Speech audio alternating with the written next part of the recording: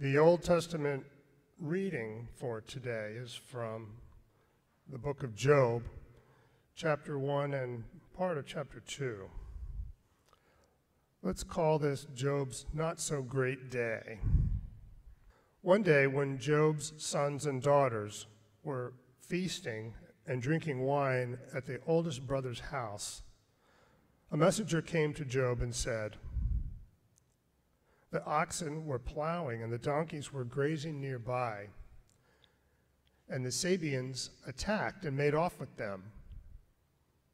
They put the servants to the sword, and I'm the only one who escaped to tell you." And while he was still speaking, another messenger came and said, "The fire of God fell from the heavens and burned up the sheep and the servants, and I'm the only one who has escaped to tell you." And while that messenger was still speaking, another messenger came and said, "The Chaldeans formed 3 raiding parties and swept down on your camels and made off with them. They put the servants to the sword, and I'm the only one who escaped to tell you." And while he was still speaking, yet another messenger came and said, "Your sons and daughters were feasting and drinking wine at the older brother's house when suddenly a mighty wind swept in from the desert and struck the 4 corners of the house. It collapsed on them, and they are dead. And I'm the only one who has escaped to tell you." At this, Job got up, tore his robe, and shaved his head. Then he fell to the ground in worship, and he said, "Naked I came from my mother's womb, and naked I will depart. The Lord gave, and the Lord has taken away. May the name of the Lord be praised." In all this, Job did not sin by charging God with wrongdoing.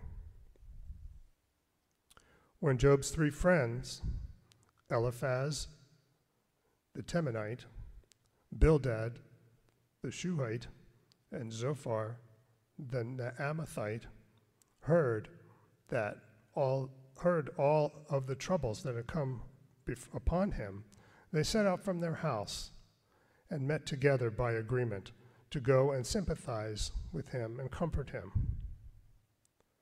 When they saw him from a distance, they could hardly recognize him.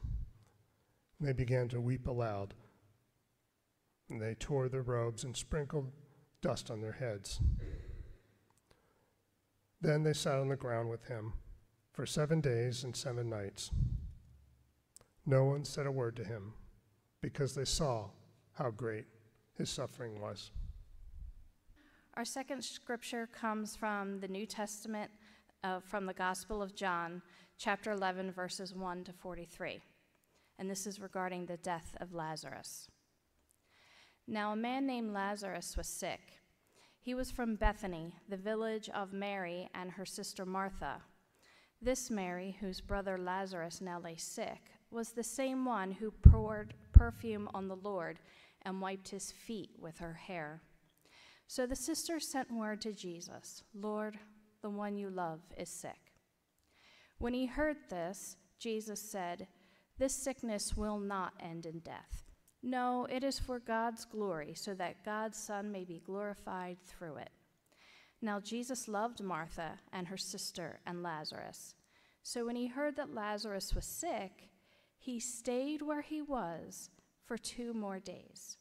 And then he said to his disciples, "Let us go back to Judea." "But Rabbi," they said, "a short while ago the Jews there tried to stone you, and yet you are going back?" Jesus answered, "Are there not 12 hours of daylight? Anyone who walks in the daytime will not stumble, for they see by this world's light.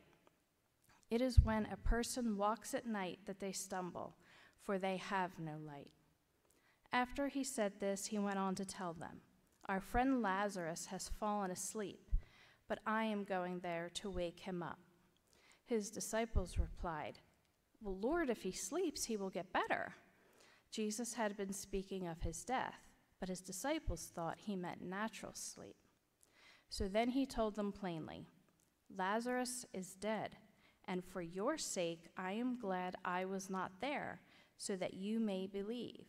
But let us go to him." Then Thomas, also known as Didymus, said to the rest of the disciples, "Let us also go, that we may die with him." On his arrival, Jesus found that Lazarus had already been in the tomb 4 days. Now Bethany was less than 2 miles from Jerusalem, and many Jews had come to Martha and Mary to comfort them in the loss of their brother. When Martha heard that Jesus was coming, she went out to meet him, but Mary stayed at home. "Lord," Martha said to Jesus, "if you had been here, my brother would not have died. But I know that even now God will give you whatever you ask." Jesus said to her, "Your brother will rise again."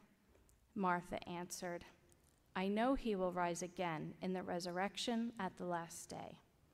Jesus said to her, "I am the resurrection and the life. The one who believes in me will live, even though they die, and whoever lives by believing in me will never die. Do you believe this?" "Yes, Lord," she replied. "I believe that you are the Messiah, the Son of God, who has come into the world." After she said this, she went back and called her sister Mary aside. "The teacher is here," she said, "and is asking for you." When Mary heard this, she got up quickly and went to him. Now Jesus had not yet entered the village, but was still at the place where Martha had met him.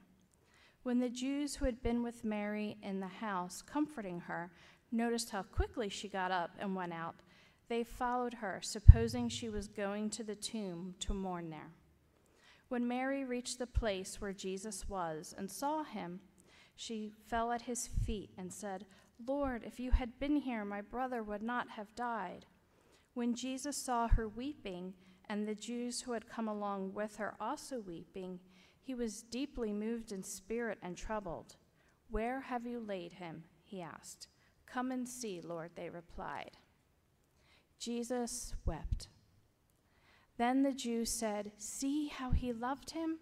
But some of them said, "Could not he who opened the eyes of the blind have kept this man from dying?" Jesus, once more deeply moved, came to the tomb. It was a cave with a stone laid across the entrance. "Take away the stone," he said. "But Lord," said Martha, the sister of the dead man, by this time there's a bad odor because he's been there 4 days." Then Jesus said, "Did I not tell you that if you believe, you will see the glory of God?" So they took away the stone. Then Jesus looked up and said, "Father, I thank you that you have heard me. I knew that you always hear me, but I said this for the benefit of the people standing here, that they may believe you sent me." When he had said this, Jesus called in a loud voice, "Lazarus, come out." The dead man came out, his hands and feet wrapped with strips of linen and a cloth around his face. Jesus said to them, "Take off the grave clothes and let him go." The word of God for the people of God. Thanks be to God.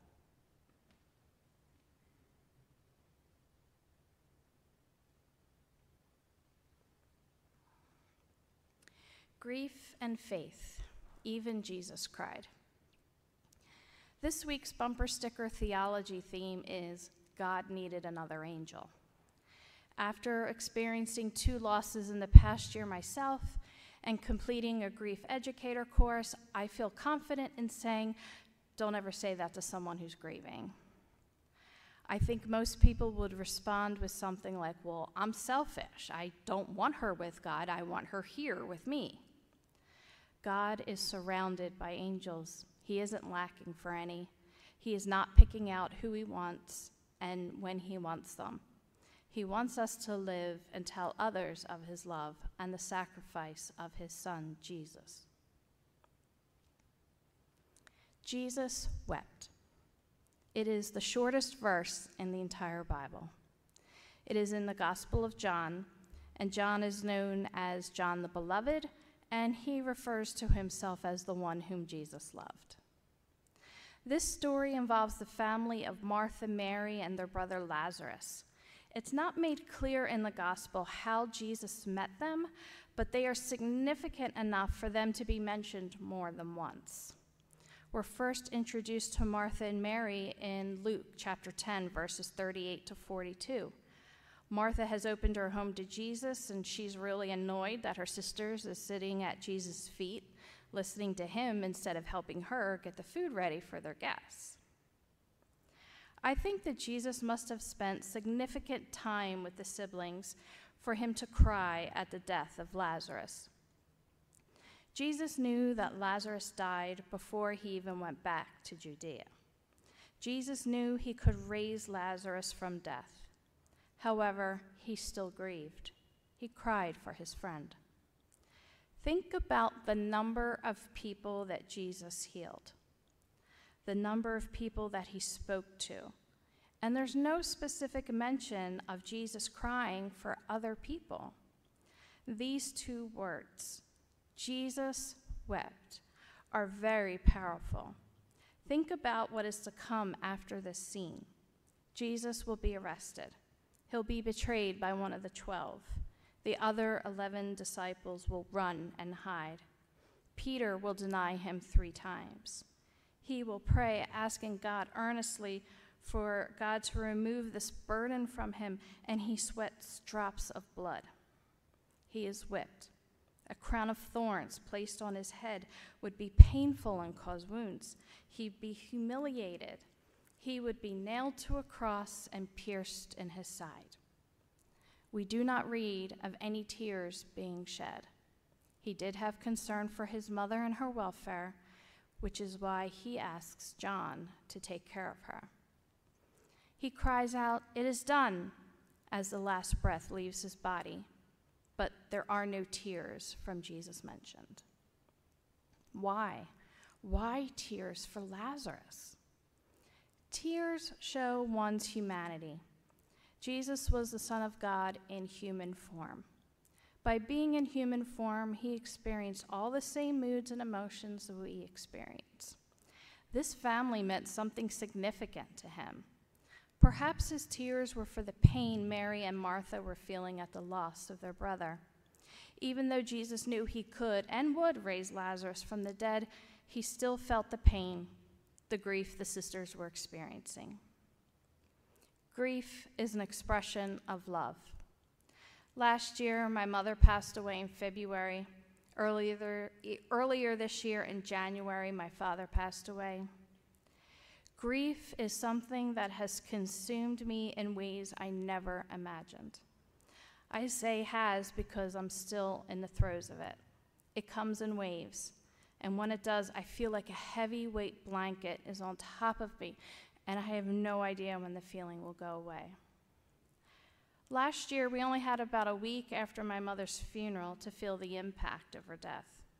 Because a week after her funeral, my dad had an appointment with his oncologist where we found out his skin cancer had returned, and this time it was now in his lungs. From then on, it was getting him in for a consultation at Fox Chase Cancer Center and do what needed to be done so he could start treatment with his new doctor. The focus became getting Dad the help he needed and wanted, and less on moving through the loss of Mom completely. I recently completed an online course to be a grief educator. The instructor is the world's most renowned grief expert, David Kessler. If you're familiar with the 5 Stages of Grief by Elizabeth Kubler-Ross, David worked with her. They wrote some books together, and with her foundation's permission, he added a 6th stage to grieving: finding meaning. We want to know why our loved one died. We want to believe that there's a reason for this immense loss in our lives. I've learned 2 things. Everyone wants their grief witnessed and acknowledged. And the second thing is, the worst possible grief is your own. There is no hierarchy to grief. We never get over the loss of our loved one. We just learn to move on. The pain will ease, but there will always be some remnant there inside of us. Grief is not a reflection of our spiritual faith. It's an expression of love. When there are difficult relationships, there are difficult emotions when a loved one dies. You grieve the person you lost, and you grieve the person you hope that they would have been. It's not true that you're not as faithful to God if you feel grief. Grief is a normal human reaction to a significant loss. Throughout the Bible, there are scriptures that encourage us to turn to God for comfort. In Psalms chapter 34, verse 18, the Lord is close to the brokenhearted and saves those who are crushed in spirit. Psalm 73, verse 26 says, "My flesh and my heart may fail, but God is the strength of my heart and my portion forever." And from the Gospel of Matthew chapter 5, verse 4, Jesus encourages us, "Blessed are those who mourn, for they will be comforted." There seems to be a thought or belief that if you're a Christian, then you'll have no problems. Nowhere in Scripture does it say, "Follow me and all your troubles will be gone." God is not a magician and wipes all problems away. What he does do is give us comfort, reassurance that he is with us, and will be there in our times of need. Even when we are not talking to him, he is just a breath away.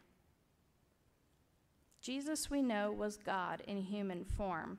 He was born among people so that people could witness God's love in person firsthand. I believe that is why Jesus wept. He was crying the tears that God himself must shed for us when he sees us in pain. Jesus felt the sadness just like any human would feel in that situation. Nowhere in this story did Jesus say to Martha and Mary, "Why are you questioning I wasn't here?" Because right after that, they say, "Why didn't you come right away?" They say, "I know that even now God will give you whatever you ask." Today, if someone we love died and there was a person who could bring them back and that person didn't arrive right away, we would be angry, maybe even resentful, very possibly turn away from them. Yet that is not what Mary and Martha did. Martha said, "I know my brother wouldn't have died if you were here, but," that ever-powerful "but," "I know that even now God will give you whatever you ask." Martha didn't skip a beat. She showed some disappointment, but then right away said she knows that he could do something if he asked God. She never questioned it. She just knew. We should never ever doubt our faith when we are grieving and asking, "Why, God, why did you take my loved one?" Or as I've said multiple times this year already, how the heck did this happen? How are we here already? How? A few weeks after Dad died, I was having an especially hard day. And I said to Dave, "I feel like I'm floating. My foundation has been taken out from under me. I don't know what to do. I'm just floating." And recently I said to my sister, "I feel like I'm floating on a raft and I'm paddling like heck to get to land." Psalms chapter 34, verse 18 says, "The Lord is close to the brokenhearted and saves those who are crushed in spirit." Instead of turning away from God, we need to turn to him. And in those dark moments when we feel that God has abandoned us or doesn't understand what this loss means to us, we need to remember Jesus wept too.